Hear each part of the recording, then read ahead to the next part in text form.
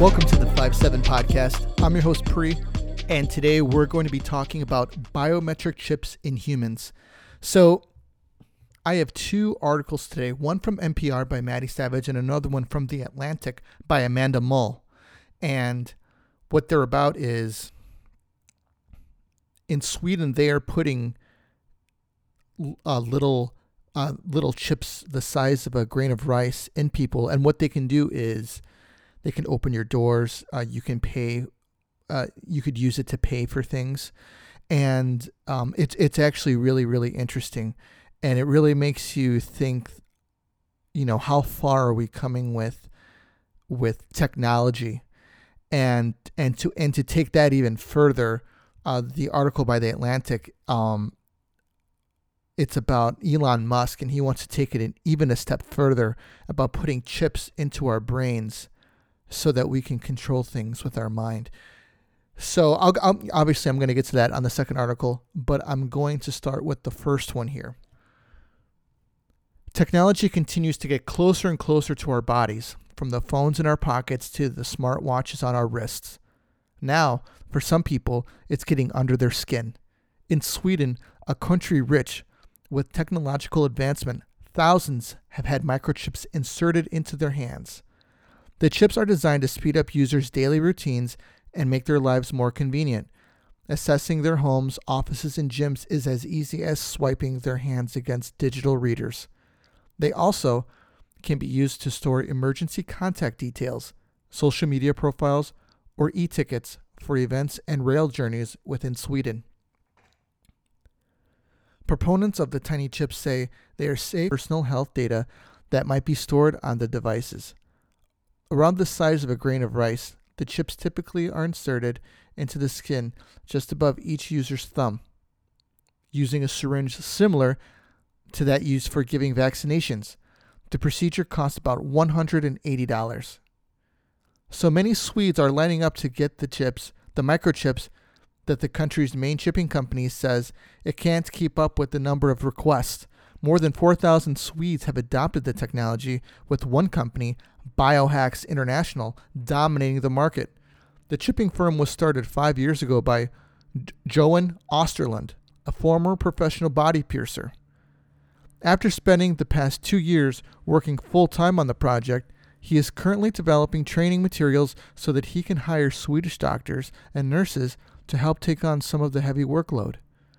Having different cards and tokens verifying your identity to a bunch of different systems just doesn't make sense, he says. Using a chip means that the hyper-connected surroundings that you live in every day can be streamlined. Many early adopters come from Stockholm's thriving startup scene. Eric Frisk, a 30-year-old web developer and designer, says he was really curious about the technology as soon as he heard about it and decided to get his own chip in 2014. It's just completely passive. It has no energy source or anything.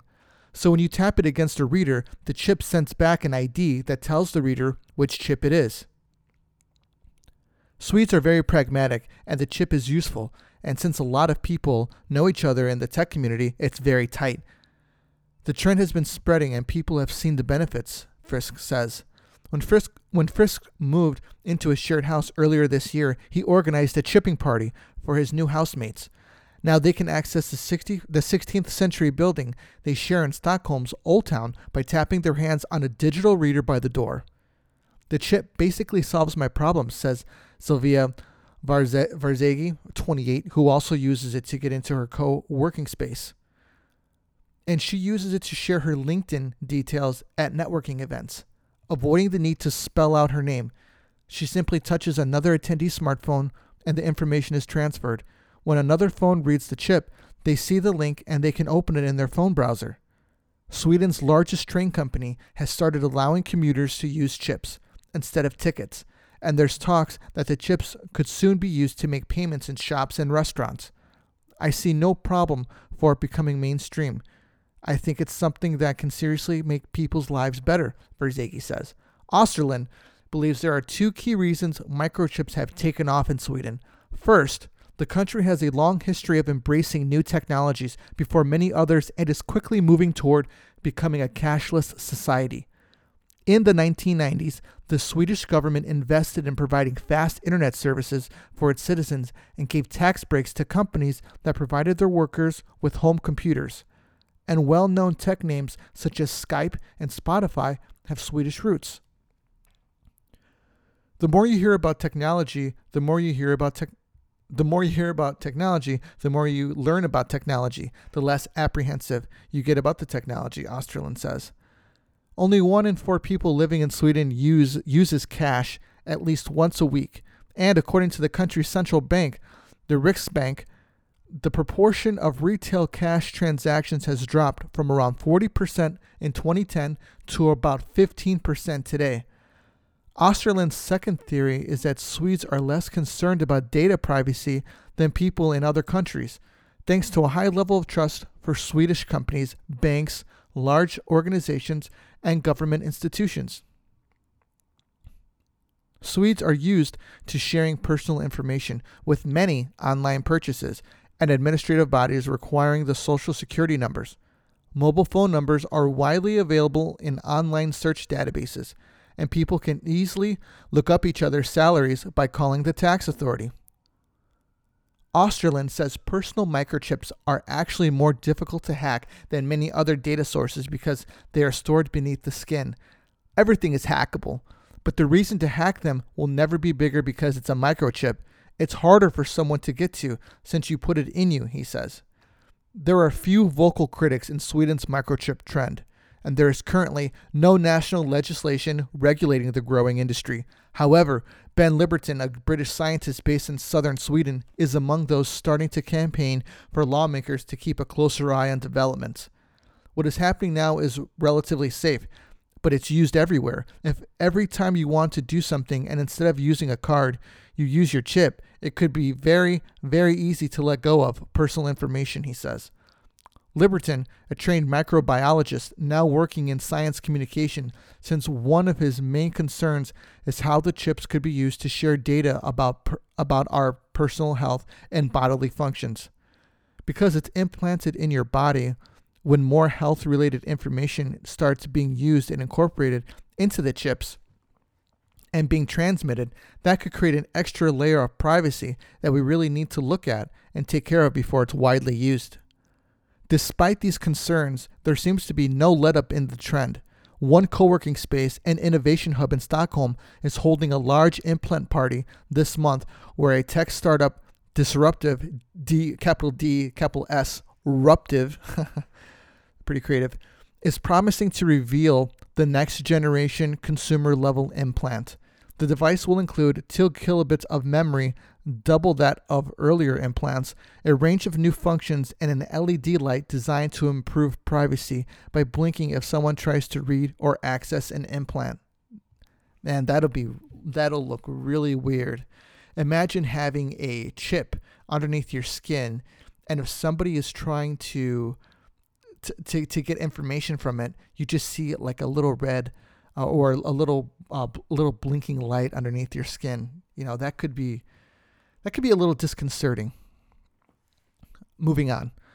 Osterlund says the tougher data privacy rules that come into effect across the European Union earlier this year as part of the General Data Protection Regulation could also help the microchip trend spread more rapidly. It's the heaviest set of laws protecting individual integrity ever, he says. The rules, which affect any organization handling personal information linked to EU residents.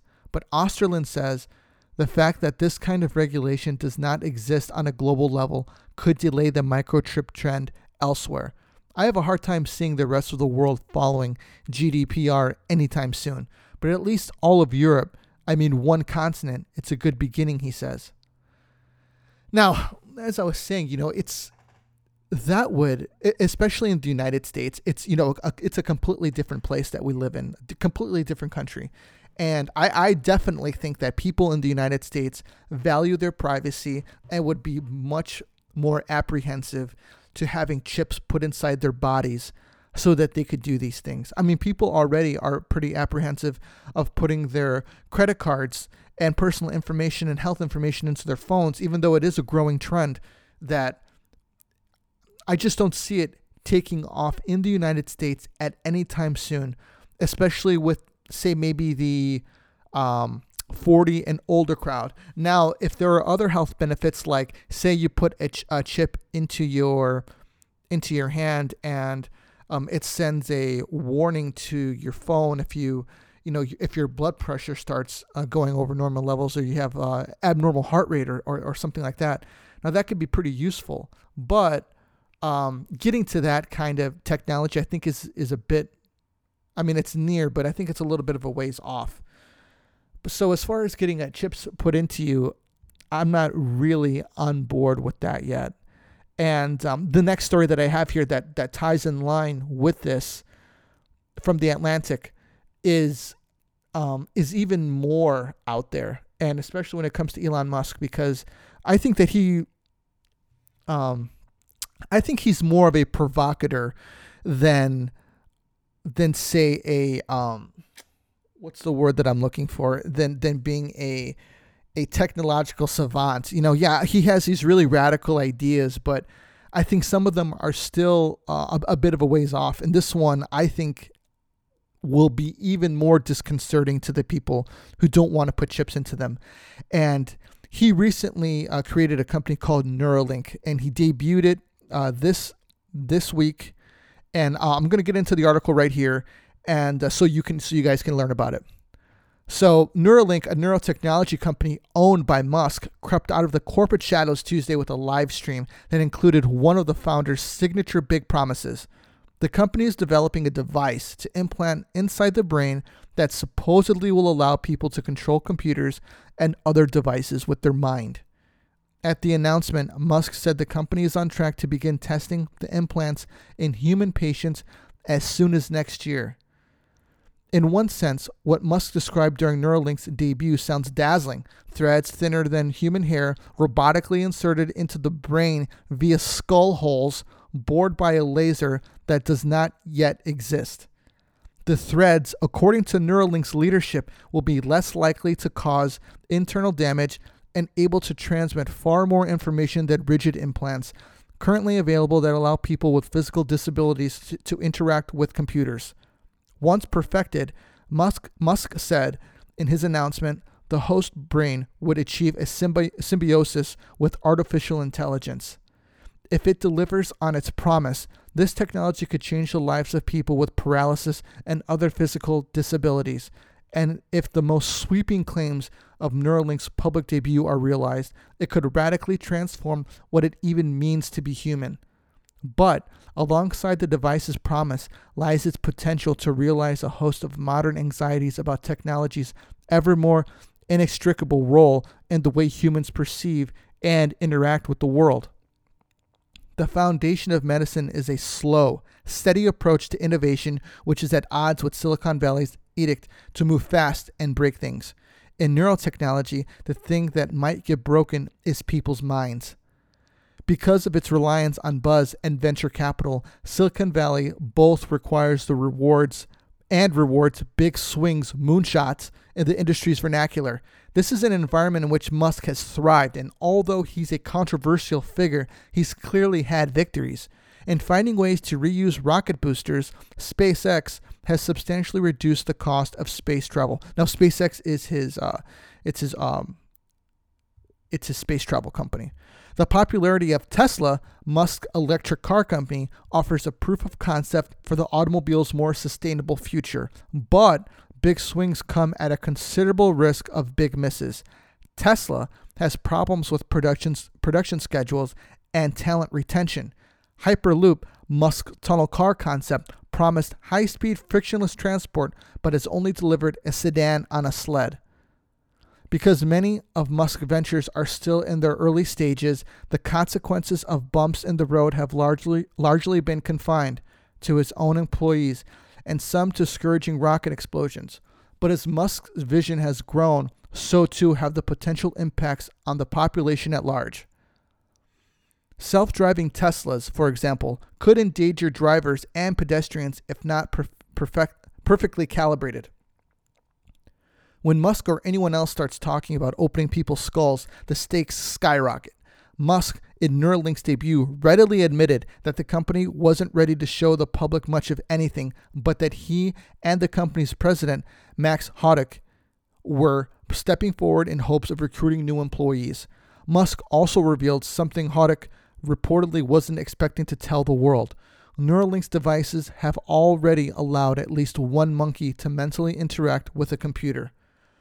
Although there is a technological basis for the hardware that Musk and Neuralink are promising, in 2006, a brain implant allowed Matthew Nagel to play ping pong with his mind.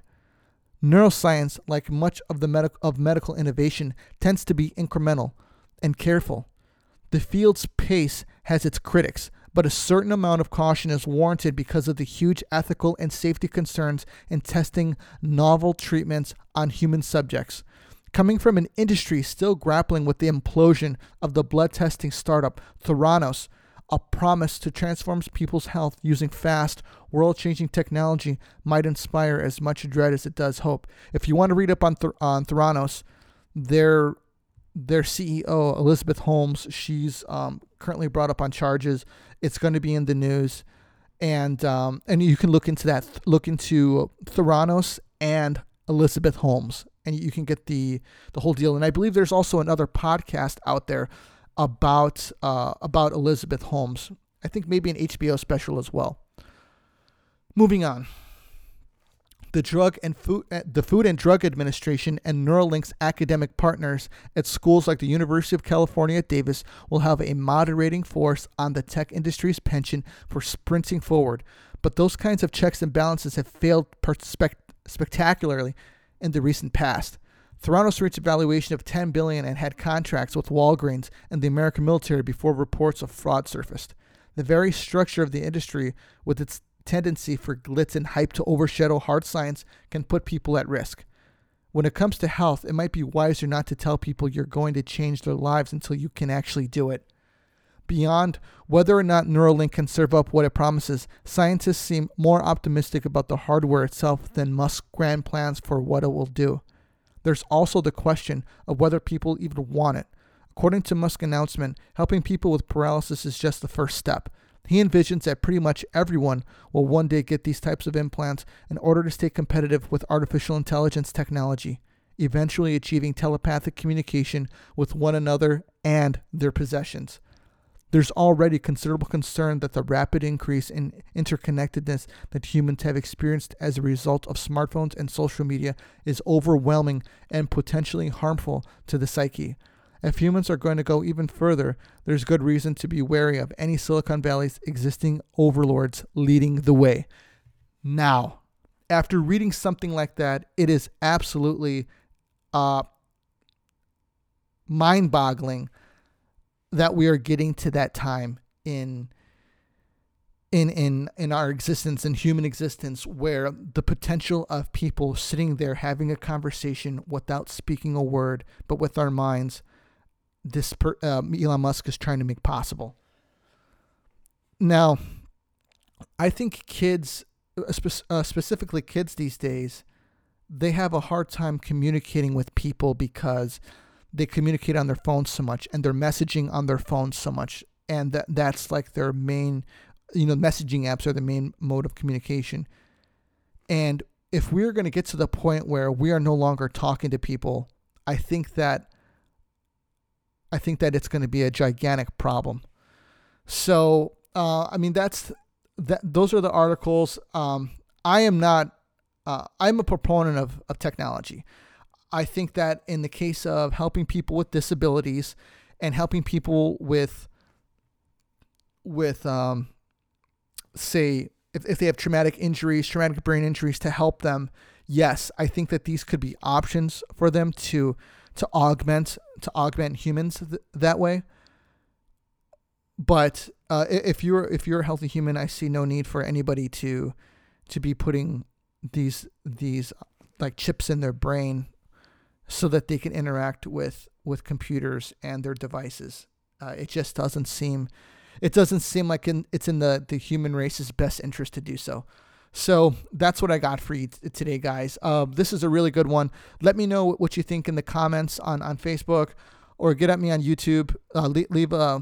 Leave a comment in the comments section. Give us a follow at Facebook, on Facebook at 57 Podcast, Twitter at 57 Podcast, and Instagram at 57 Podcast. If you want to search for us on YouTube, I'm going to start putting out video within the next 2 to 3 months. I'm trying to get that all set up along with other projects that I'm working on. So that will be coming up.